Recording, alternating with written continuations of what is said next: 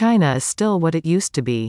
Commentary. The recent China data often shocked the market, foreigners, and local analysts. Sometimes it was a fight between the official and private data sources like PMI. Sometimes, it was a mismatch between domestic and foreign sources like trade data. A few years ago, China data were well known to be fake. Whatever number the government claimed a figure should be, it would turn out to be that number. However, data look less abnormal in recent years than in the olden days. Yet, the official releases are still far from our actual understanding. In the past, when Western countries did plan to open up a more than 1 billion market in China, they would pay special attention to the domestic economic performance. After a series of events, including the new Cold War and lockdowns, Western countries have lost their interest in China. China's domestic economic performance is no longer in their interests. But they still want to know China's external economic performance, as this reflects the strength of the communist camp. Of course, this would interest the government more than the business level. Data that have the least chance of being fake are the balance of payments. One country's out means the other's in. The grand total must be zero.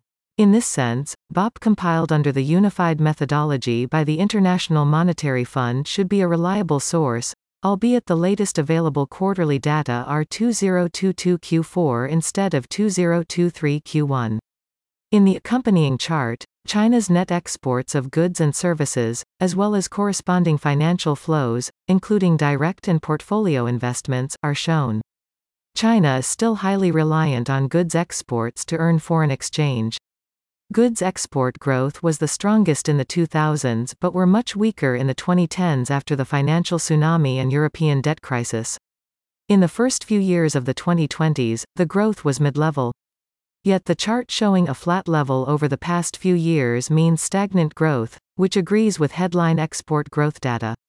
Services exports were never the focus because China did not open the market, so services could hardly export.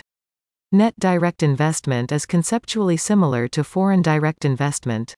It surged briefly after the COVID-19 outburst but dipped into a contraction in recent quarters. Worst of all is the net debt investment under portfolio flow, thanks to the series of debt defaults in recent years. Equity investment has never been strong, which is unsurprised, given the sluggish trend of the A-shares market. In a word, China failed to bring in much financial capital, but forex was earned from selling goods. Today it is still a world factory. West countries are honest in that they are not de-Chinalizing but are still consuming China. Such a power structure is not fundamentally different from previous decades and is unlikely to change in the decade ahead.